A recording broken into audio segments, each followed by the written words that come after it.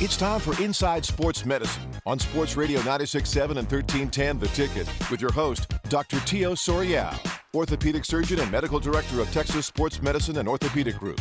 Get your sports medicine questions ready and call 888-787-1310.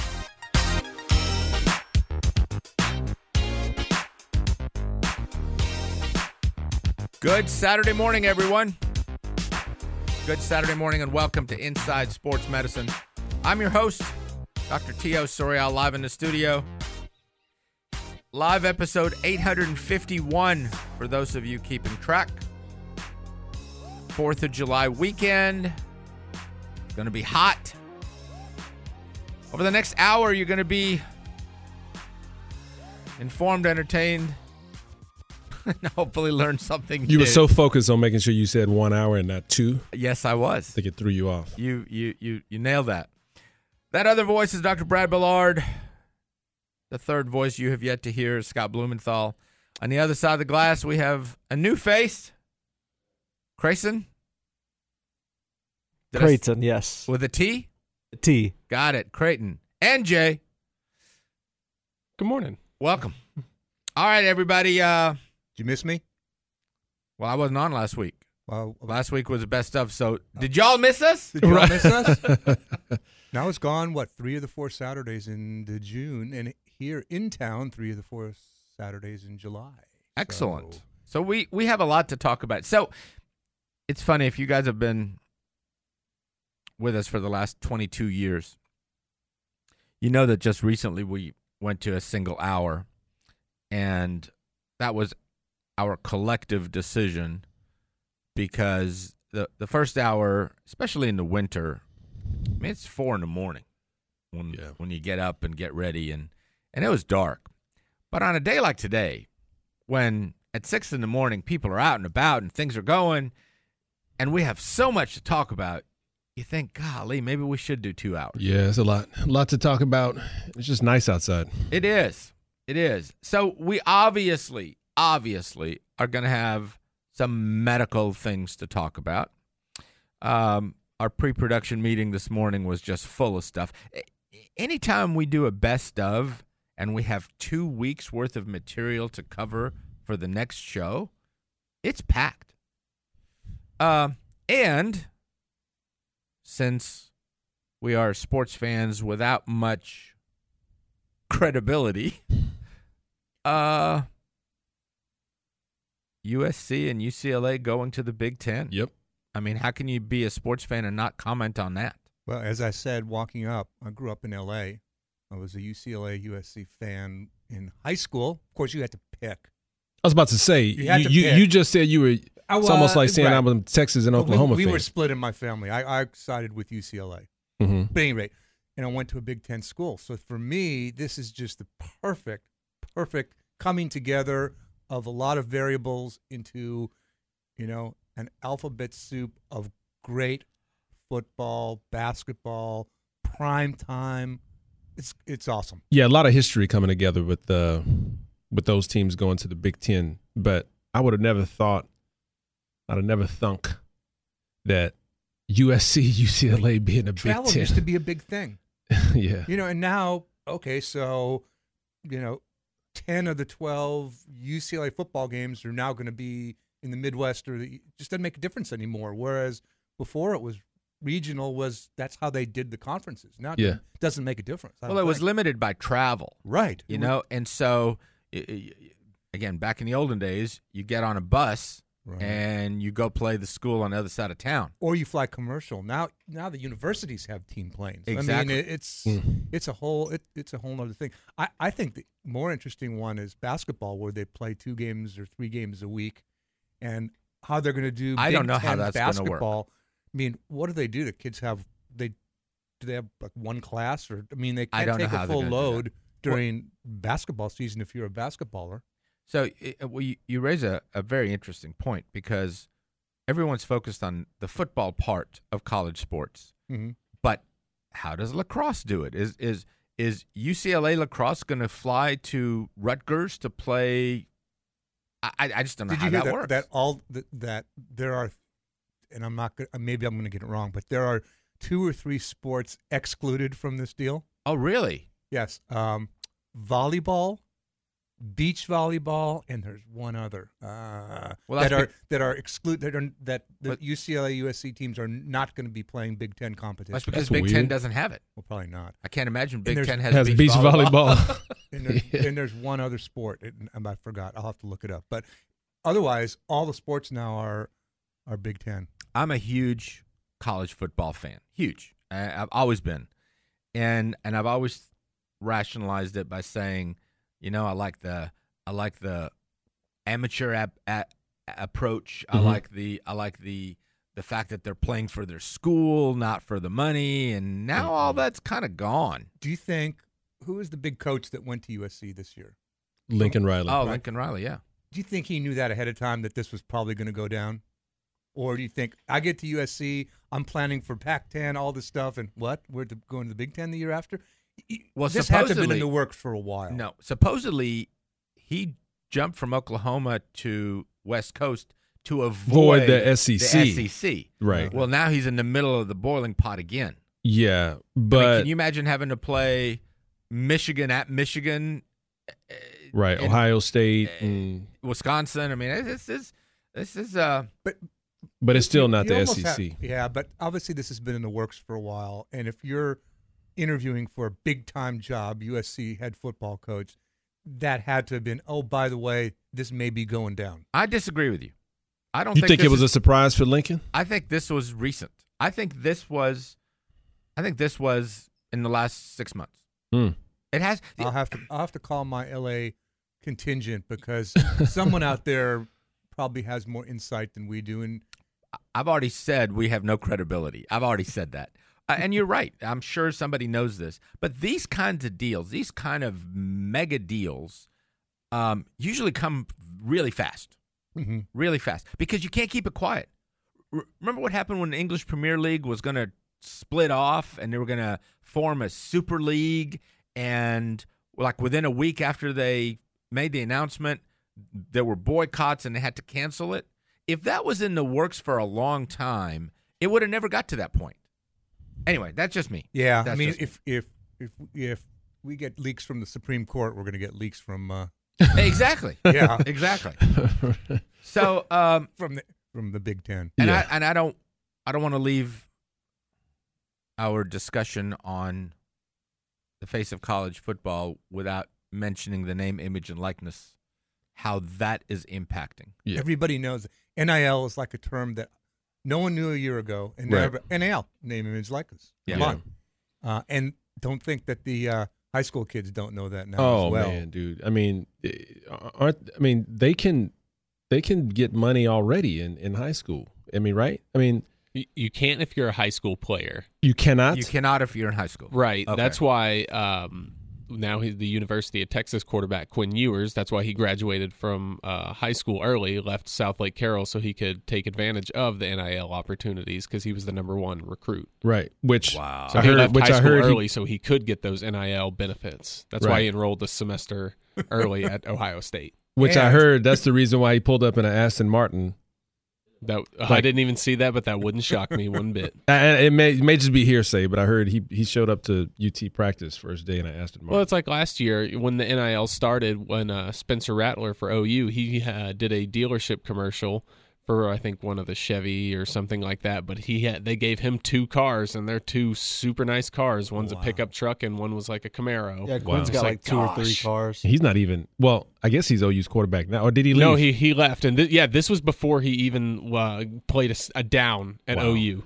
He was just that big of a recruit. No, he plays at South Carolina now.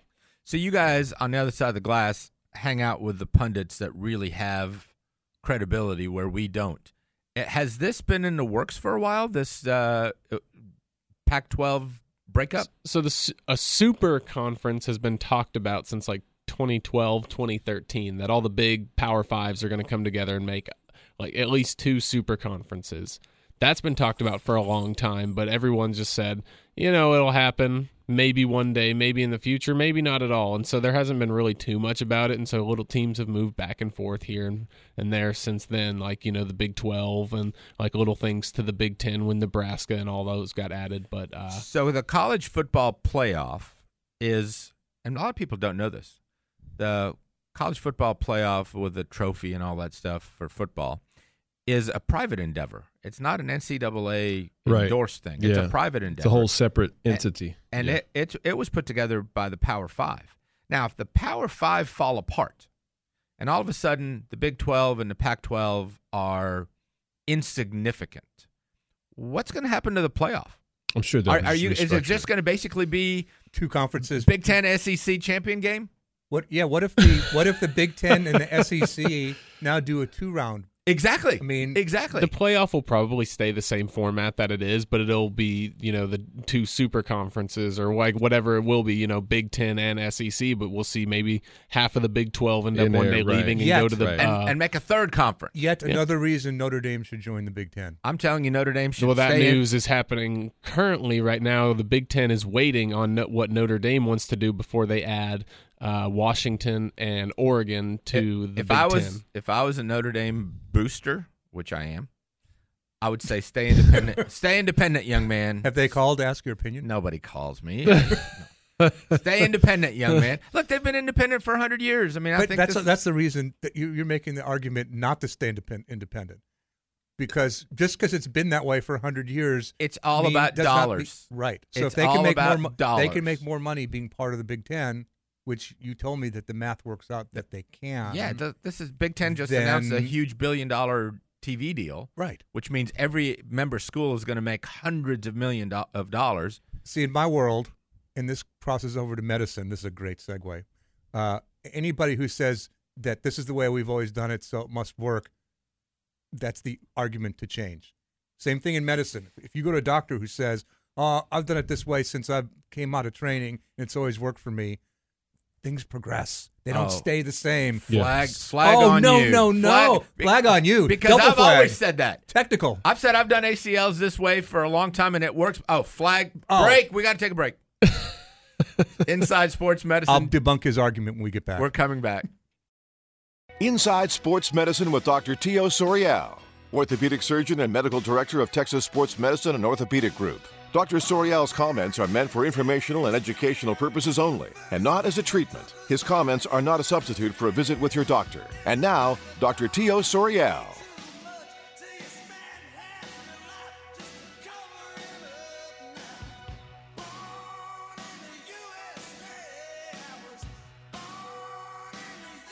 July 4th weekend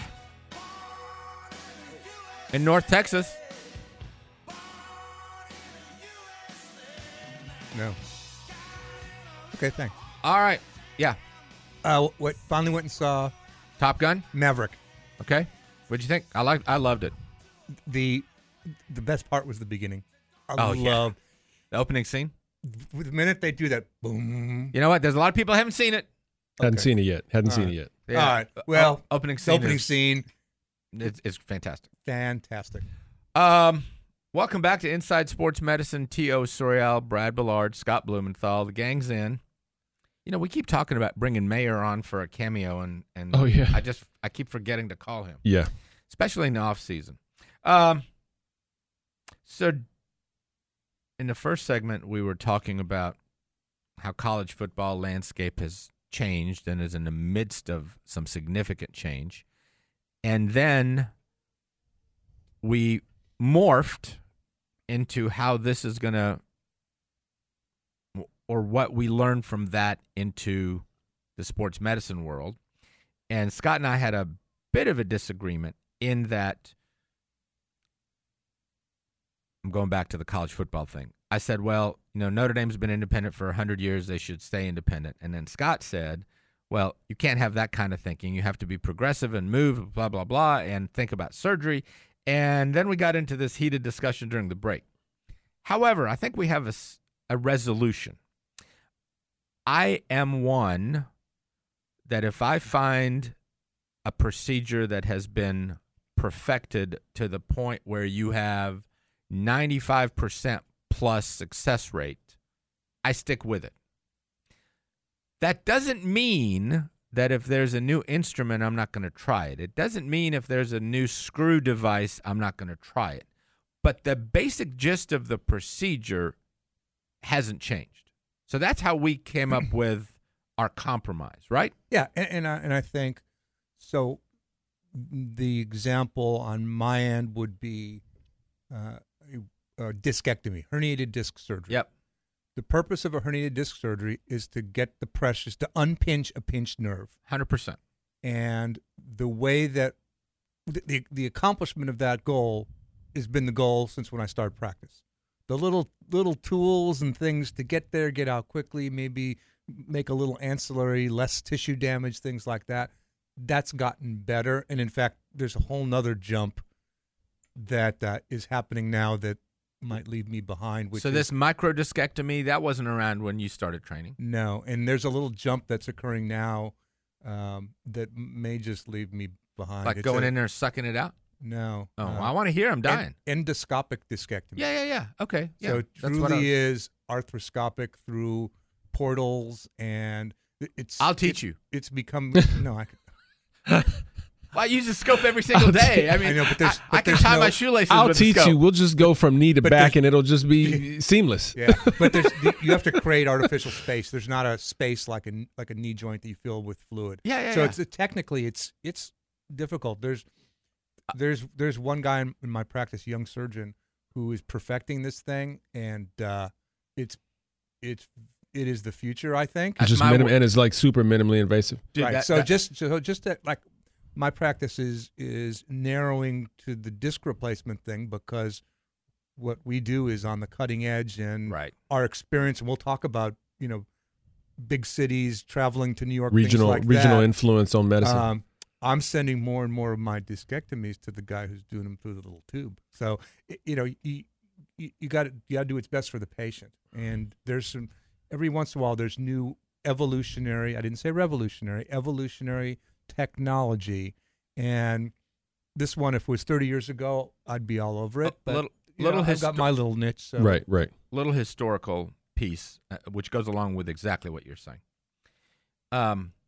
In the early days of arthroscopic surgery, arthroscope is an instrument. It's a camera with a light source that you stick in the joint, and you look and see what you need to see. And you used to look. Exactly. In the old days, it was just diagnostic. Right. We just stick it in there and just look. And then do this surgery. And then take it out and make a big cut and do what you need to do.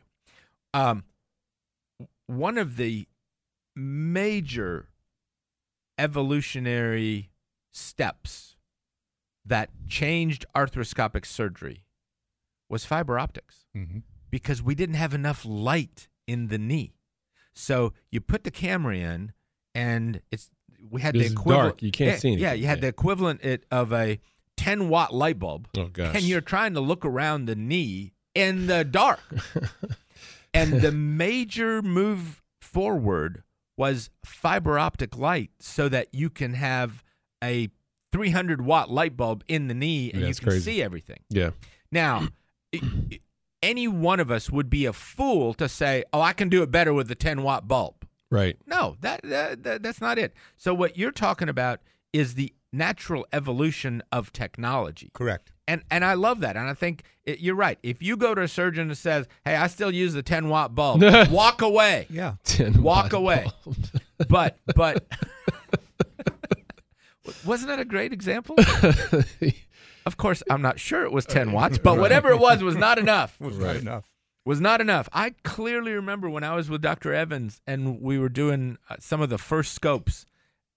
It was just dark in the knee. Right. If you were excited, but everybody was grateful for that little 10 watts. Because you didn't have it that before. You didn't have to make a big old incision. Yeah. But yeah, so the natural evolution, and it's coming fast. Yeah. You know, the technology is. You asked me about the kind of screw that we use to hold the ACL in place. Back in the old days, we used a Kurisaka screw, which came out of Japan, and it was a metal screw, and it worked great. Yeah, it worked fantastic. Before that, it was just a screw regular and washer. AO screw and a washer. Screw and washer. Yeah, and what happened is the screw is temporary, and for some patients, we had to take them out after a year or so. And so we decided, or somebody decided, well, let's just make an absorbable screw that will eventually dissolve. Well, now that's the state of the art. Yeah. But yeah, the natural evolution is important. If the natural evolution is going to be for Notre Dame to join the Big Ten, then so be it. But at the end of the day, it's going to be dollars and cents. Yeah. It's always going to be. It's going to be, are they going to make more money with their current NBC contract, or are they going to be 1/20th of a Big Ten contract? What another great segue, dollar and cents. We talked about that in the pre-production too. Yeah. Yeah. What? Remind me. Yeah. It's on. That was half hour ago. It's on your list. The not knowing what you're going to get paid for a surgery when you're there, you're just doing it. Yeah. That was brilliant. I'm glad we brought that up. I'm glad you reminded me of that. So we were talking about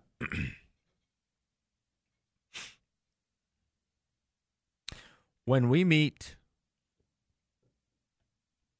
Gosh, this is heavy for 7:23 in the morning.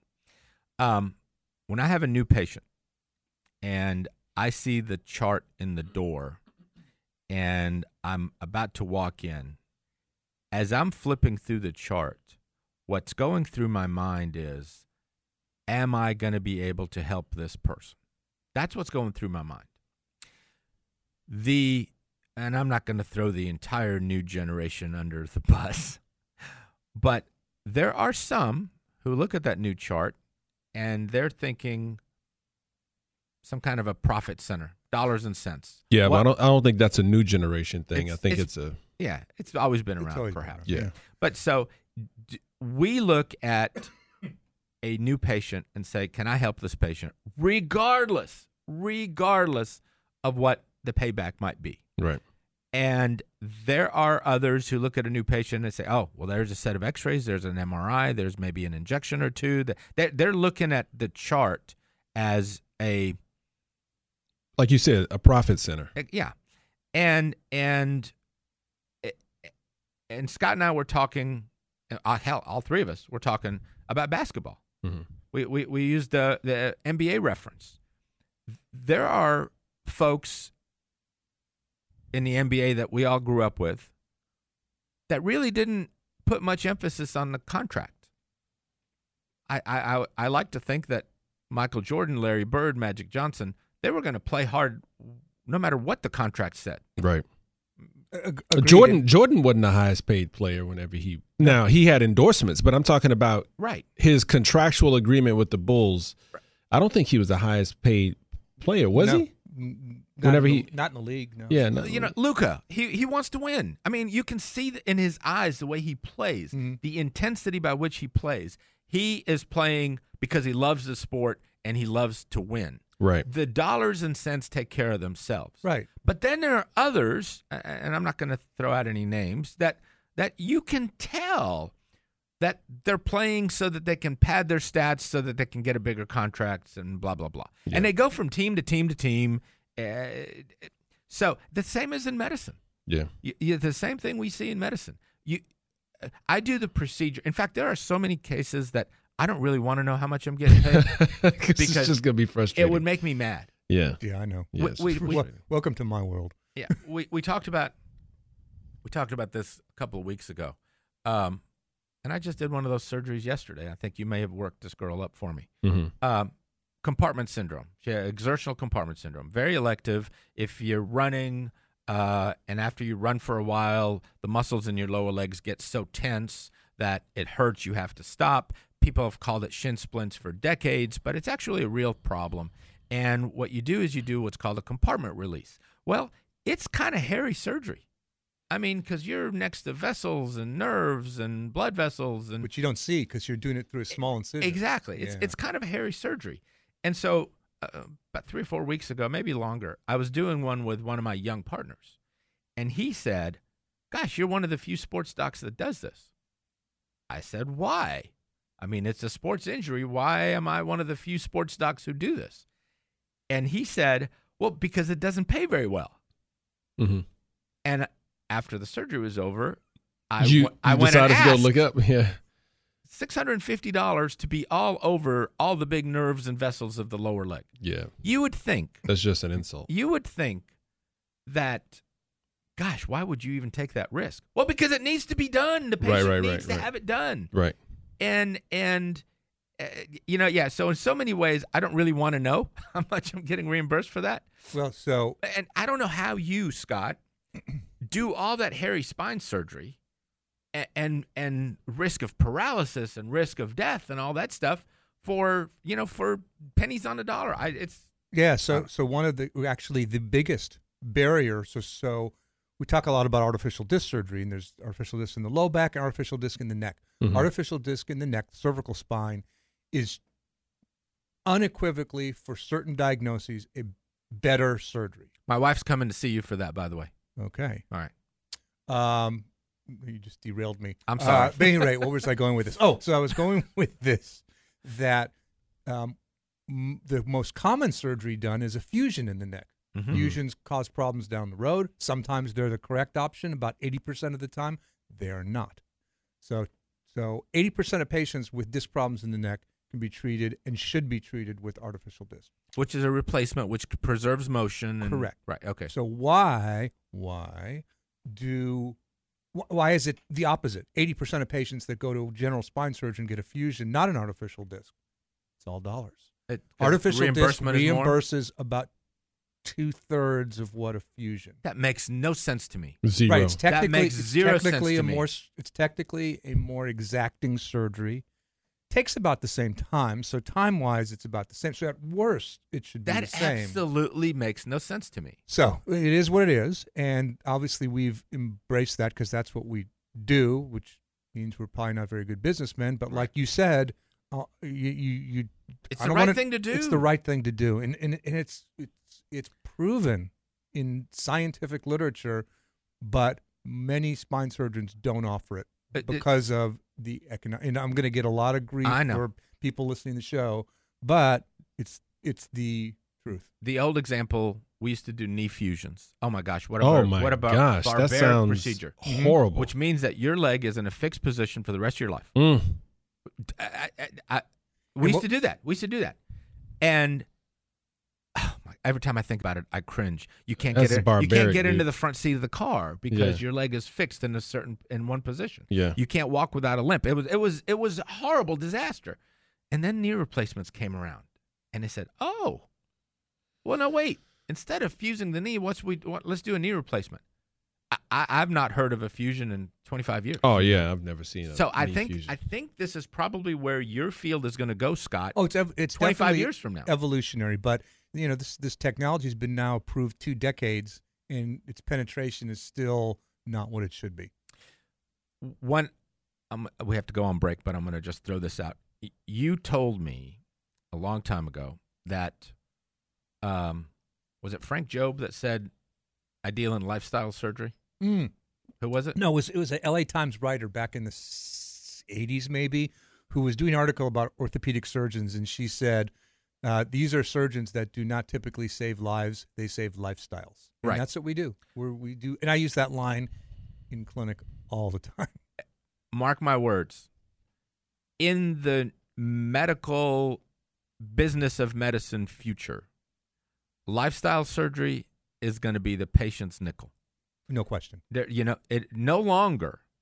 If you want a fusion, we'll pay for it. If you want a disc replacement, it's going to be your nickel.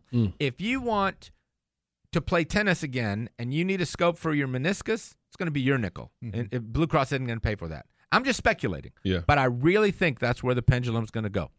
Inside Sports Medicine, quick break, coming right back.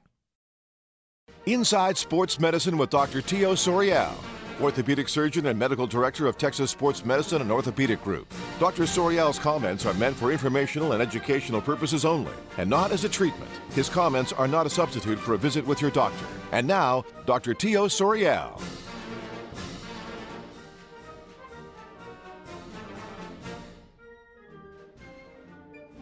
This is it. That's John Philip Sousa. Welcome back. 4th of July weekend in North Texas. I was going to say, even if you didn't know the name of this song. Yeah. You've had to have heard it. Everybody has, I think, at some point. Yep. Yeah, so it's the classic 4th of July march. But I don't know what it's called. But John Philip Sousa is the writer, or what do you call that? Composer. The President's Own is the name of the song. Oh, Interesting. The President's Own? That's I would have correct. not guessed that. That is good trivia. Welcome back to Inside Sports Medicine. You're going to hit somebody with that this weekend, aren't you? Yeah. You're going to. All right. Who can we piss off this segment? Oh, no, we're not done. We Good. still have another half hour of irritating people. Okay. Let's go to the phones.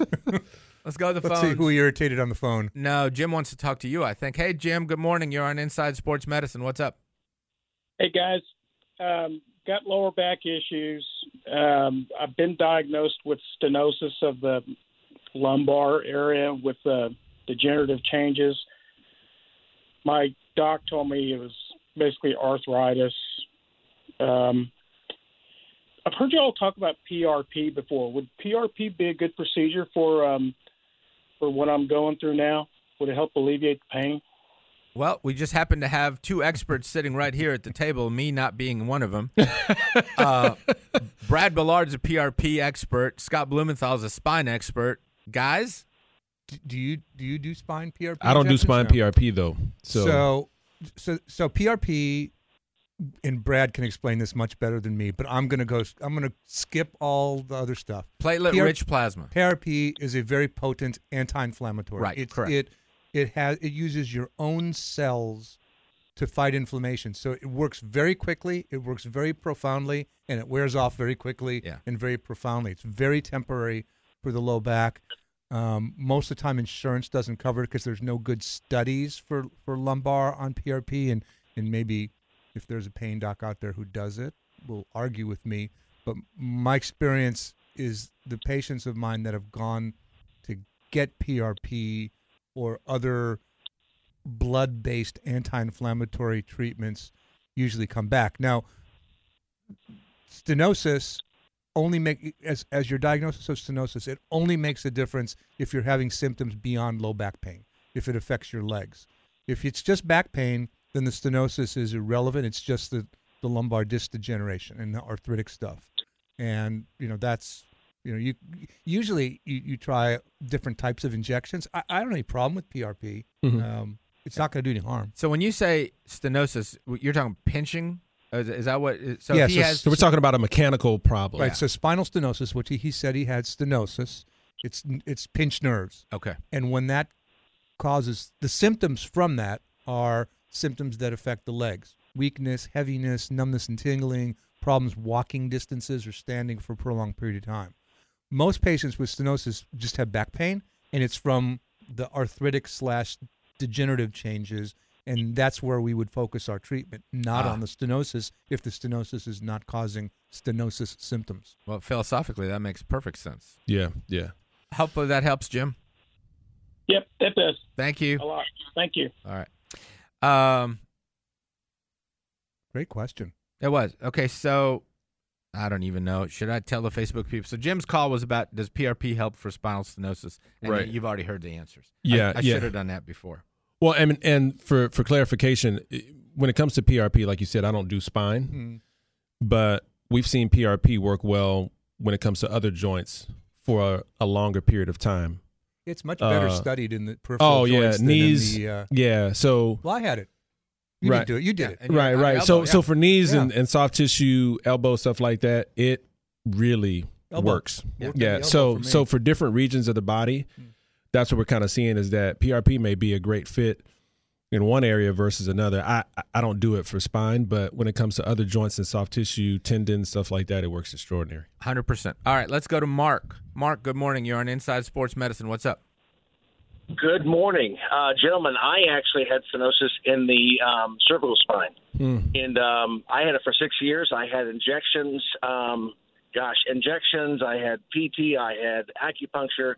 And finally, I was at wit's end, and I saw Dr. Ziegler, and he referred me over to Dr. Eric Hall, who is a miracle worker, had C456 fused, and he showed me he did something neat where I guess with the stenosis, they take bone off, they put that back in, use your own bone to fuse. But I'm 7 weeks out and post surgery, and couldn't give you guys enough praise for what you did. My left hand was I pinched nerves. I couldn't feel the 2 middle fingers, but now everything's fantastic. So I was terrified to get the surgery, but looking back, I don't know why I should have been so scared. No, fantastic. Dr. Ziegler is also one of the world experts on artificial disc surgery, so you fell into the 20% that were not candidates if he sent you for a fusion. So glad you did well. Absolutely. Thanks, guys. I appreciate all you do. That was great. All right. So I'm glad I'm in town this weekend. This is great. I'm torn. No, because we have just a few minutes to go to get calls versus to kind of finish up what we had on our pre-production. I really meeting. want to talk about the regional thing. Yeah, I know. So this was a big deal that I wanted to talk about. That regional bias around the United States, in that, New York is way better medical care than Texas, or L.A. is better cosmetic surgeons than Dallas, and I really want to set the record straight, and it's not just because I've lived in Dallas for 45 years, but it's because that is so not true. That is so not true. You may have an excellent foot and ankle guy in New York, but you may have an equally excellent foot and ankle girl in Dallas. Not may, more than likely. You do. Yeah. So I would, we talked about ACLs earlier. I would put up my ACL results against anybody in the country.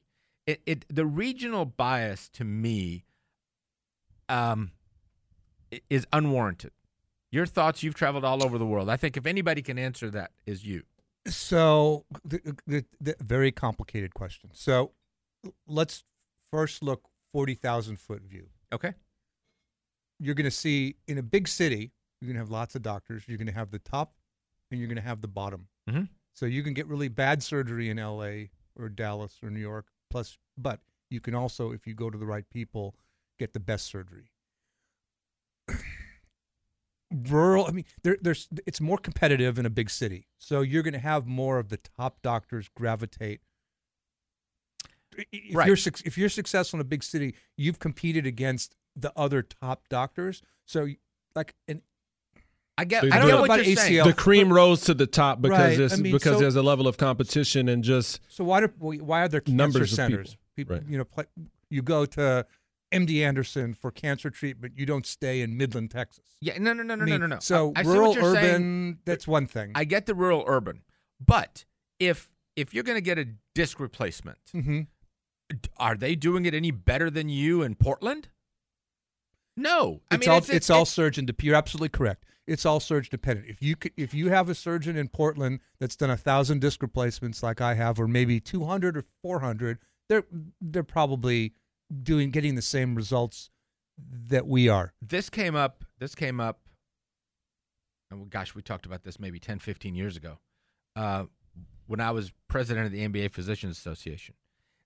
There was a standard of care that we wanted to maintain for all 30 teams.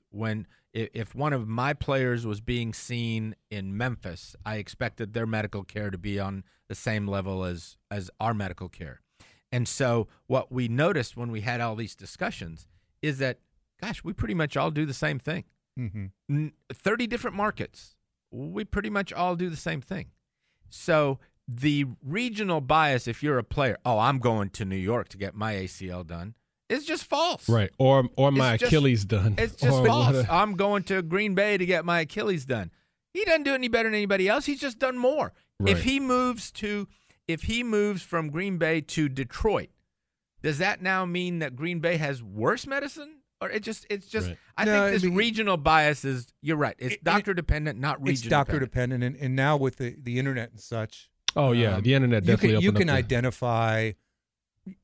identify the centers or specific surgeons that do a lot. I mean, look at, sports hernias. There's certain places you go for sports hernias. Thoracic outlet, certain places you go for thoracic outlet. They're a little rarer, so it's hard to get big numbers. When we come back, I want to talk about an extension of this. And it was an interesting case that I saw a couple of weeks ago that I wanted to share.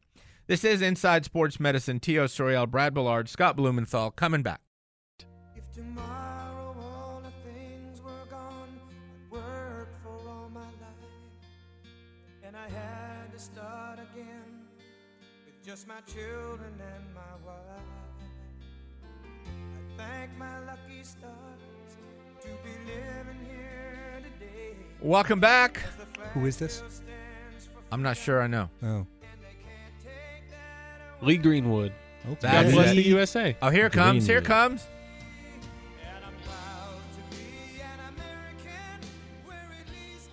4th of July weekend in North Texas. It's going to be a hot one. Be safe out there. So there is a delicate conversation in medicine where it's not that you don't agree with the previous opinion. That happens all the time. I see somebody for tennis elbow. Somebody says cortisone. Somebody says PRP. It's okay. I call those style points. Yeah. I would do differently, but that's just style points. Yeah, it's okay to disagree, and that happens all the time. But then there is that delicate conversation to have where it just wasn't done right. Back in the old days, I never did knee replacements, but you'd see a knee replacement that was in cattywampus. Mm-hmm. It was just crooked. I don't think that term's used by the next generation. You may have to define that for Dr. Bellard. No. I know what he's talking about. But the reason I'm laughing because I've heard some stories of people who unfortunately, they just missed the mark on a knee replacement. Back in the day when we were residents, it's like it was all freehand. Well, do you remember? Well, you probably don't remember this.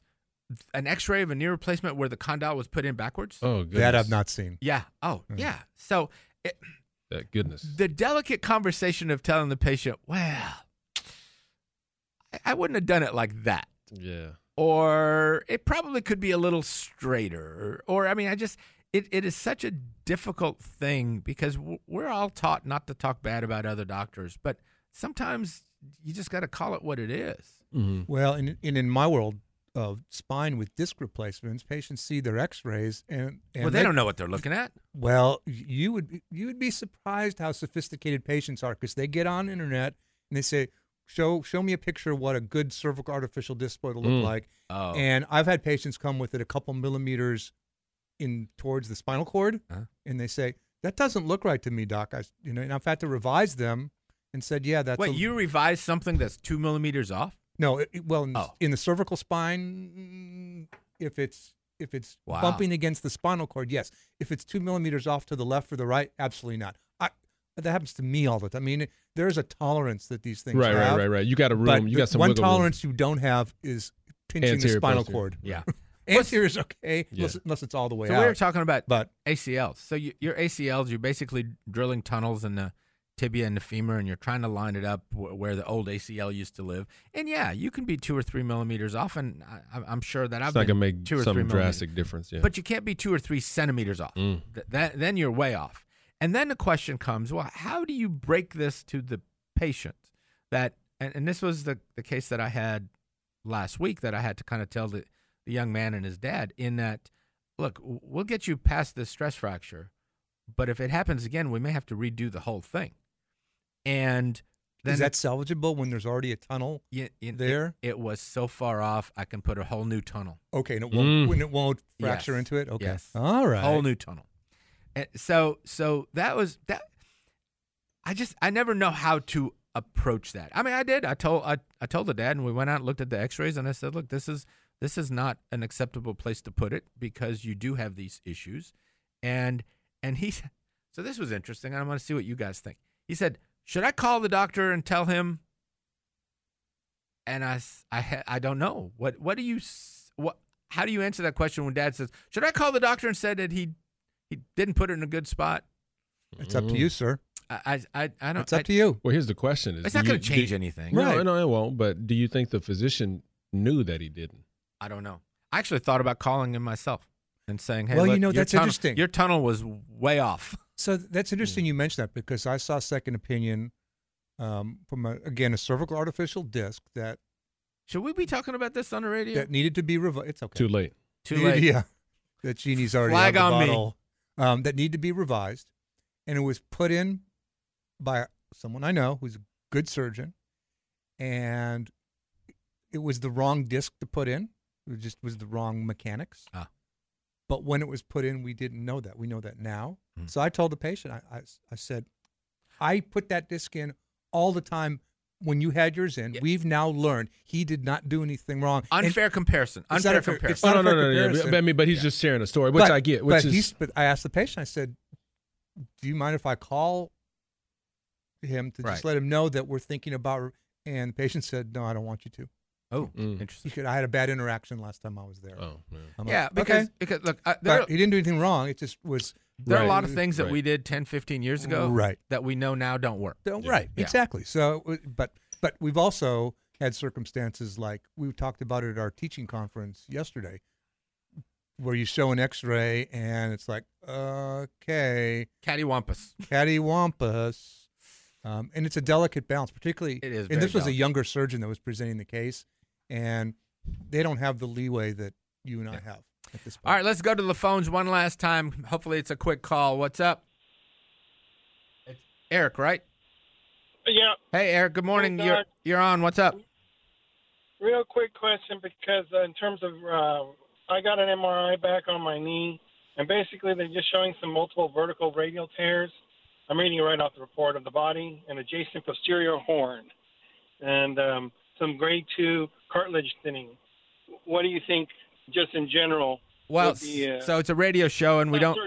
Yeah, we're not going to interpret an MRI on a radio show because there's a lot that goes along with it. It's it's your examination, it's your symptoms, it's can you sleep at night? It's not just an MRI, and so I don't know how to interpret that, and it's a big picture thing. If all of these findings are on the medial side, but your pain's on the lateral side, then they probably mean absolutely nothing. If all of these symptoms are night symptoms, then it probably means nothing. I mean, so you probably have to have the interpretation from the doctor who ordered it so that he or she can match up the findings with the symptoms. Right, to get the total picture. The MRI is a portion of the whole portrait being painted. So, the exam, the history, what you're looking to try to go back to doing in terms of activity, all that kind of plays a part. Yeah. So almost all MRIs are going to show something abnormal. Yes. And the question for the ordering physician is this relevant or is this incidental? Sorry, Eric, we got to run. Hey, all right. Quickly, I got some text here. Since we're already talking about TBI docs, they want to know the name of the doc who's doing this new discectomy. His name is Peter Durman. So just answer those questions. Does he actually use a scope? Because if he does, I can help him. He actually does. He actually does a scope. It Perfect. is very cool. And you go home a couple hours after the surgery. I've probably done 5,000 scopes. So I'm excited about that. It is very cool technology. Like I said, if it was 30 years younger, I'd be learning it myself. So the ultimate goal is to actually remove the disc fragment. How you get to it is irrelevant. Correct. And this does very little ancillary tissue damage. You're out of the hospital in a couple hours, just like a knee scope. It is very cool. I don't even know if we want to go into this. Do you remember Dave Selby, who was our mentor way back when? Yes. So Dr. Selby, may rest in peace, one of the foremost spine surgeons, innovative, changed the landscape, wouldn't you say? No question about it. Yeah. When Dave left surgery on a Friday, and you had a problem over the weekend, you couldn't call him. You just went to the ER. Right. We don't do that anymore, do we? No. those were back in the days because all my patients, definitely the surgical patients, get my cell number. So somebody called me or texted me the other day, and I was thinking, back in the Dave Selby days, when he left at 5 o'clock, you did not hear from him. You did not hear from him until Monday. Get your questions in now. Yeah.